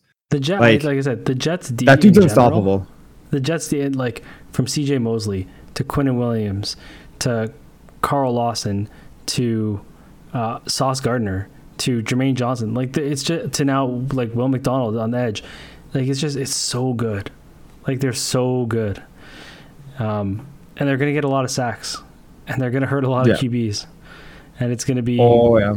And Sauce is going to stop a lot of passes. Like that, his side of the field is already persona non grata. So, and the thing with a guy like Sauce, like it's not like you can figure him out because he's on the defensive side of things. Like he figures you out. So it'll be interesting. Yep. I'm more. Do the Jets play the Bengals this year? They must, right? Sauce Because- versus Chase. Yeah, Sauce versus Chase, and not just that is Oh, What's the it fact called? that Joe Burrow's going to get murdered. yeah, because Joe Burrow still doesn't have an O line to protect him, and he's already had a significant knee injury. He's had another leg injury. I don't know if it's the same leg that he injured a year or two ago, but man, if that's the case, he's going to get eaten alive that game. They do not play the Bengals this year. I would Oh, sign Teddy Bridgewater if I were the Bengals.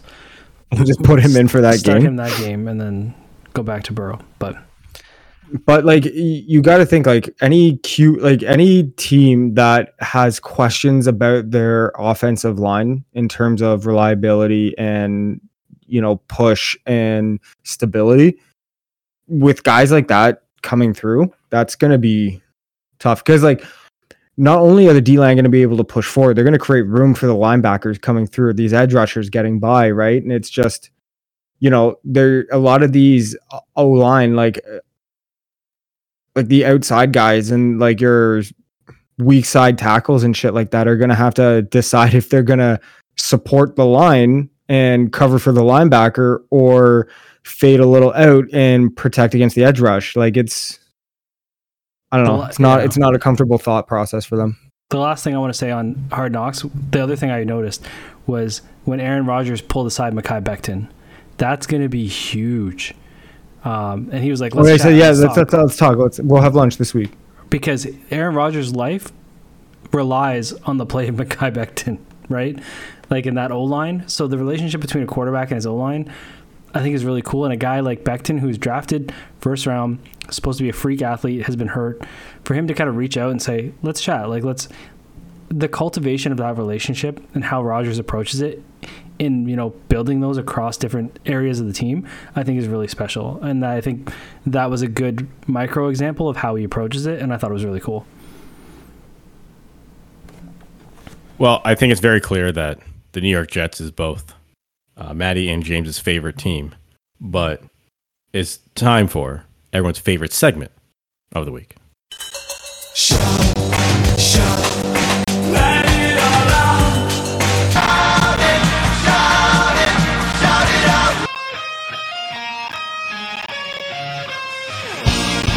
That's right. It is time for everyone's favorite segment of the week because it is a segment where we get to hear Maven's entrance music from his time with the World Wrestling Federation. Speaking of wrestling, I'm going to go first. My shout out, of course, goes to Adam Copeland, the man known as Edge, who has spent the better part of the past 25 years in the WWE representing Toronto. And I think that's the most important part for me is that, like we talked about on the show earlier, not just one of the greats, not just a Hall of Famer, a guy who has won everything and done everything, and a guy who has constantly evolved and changed with the times and always kept up and it's always been good. Like, there's never been a time where you look back and saw Edge, you're like, he wasn't so great back then. Like, he's always been good. Like, that's just really hard to do over such a long period of time. But doing all of that while rocking Maple Leafs gear, doing all of that while being the biggest Maple Leafs fan you'll ever see in your life. Like he like rivals Steve Dangle as like one of the biggest Maple Leafs fans of all time. And you'll see Definitely cooler. Did you see like the belt that the Leafs were passing around last year to like the It was player of the gifted game? by him. That was Edge's belt. Yeah. That was a belt he made. Personal, yeah. It's his personal belt that he custom made for himself. Like, so that's just really cool. And it's also fun for me to like do that degrees of separation thing. And if you think about like how closely related you are to someone by like how the people they know, and like technically only 1 degree separated from this man, and I've never met him, but like I'm 1 degree separated from that man, and I feel like we would get along really good. Anyways, my shout out goes to Edge. James or Maddie, who wants to go next? I can go because I kind of have two. Same realm, but I have two just because it's stuff that came out this week. So my first one goes to because it's like the farewell for a man that kind of was a bit of an enigma in the NHL, but he kind of had like a farewell tour out in Slovakia. Is Marian Hossa. What a player, man. Like this dude was arguably one of the most dominant players of his era quietly. Like when he played with Kovalchuk and in the era, like I said, Kovalchuk and the rise of Taves and Kane and shit like that. Like, dude, the Senators. I was going to say, I hated Marian Hossa when he was a Senator. But he was He's so good. He was one of those guys where low key put up so many good numbers and would break your team's back. But you would just never come to mind as top flight player of the NHL, but he definitely was. And my second one is for Cheryl Pounder going out to be an NHL 24 commentator. Like that is so cool because in my mind, she's arguably with the big push to have more female commentators, analysts on panels and shit like that. She's by far and away the best.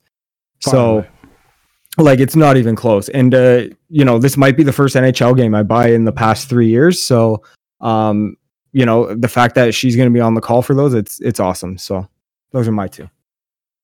My shout out is kind of along the same lines, but not really. My shout out is to Tyreek Hill.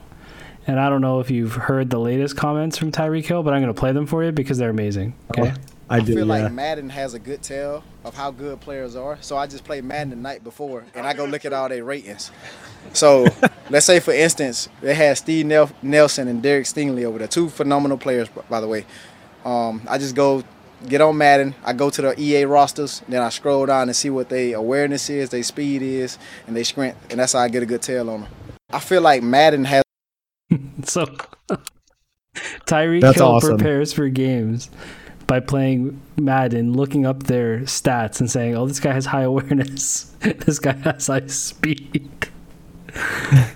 You can't argue, though. Tyreek Hill is a fantastic player in the NFL. It's kind of like a Cole's notes of players. Yeah. I'm assuming these guys, part of building that game is to try and get these guys as close to real life as possible. And I'm assuming, I've never been involved in building a video game, but I'm assuming there's a team that goes through and ranks these kinds of things. Chad Johnson's on the team that helps Madden do the ratings. So there you go. Maybe there's something to that, but I thought it was awesome. This guy's like, they're like, do you watch film? He's like, nah, I just play Madden. So more than any other dollars. Nah, dude, I just play Madden.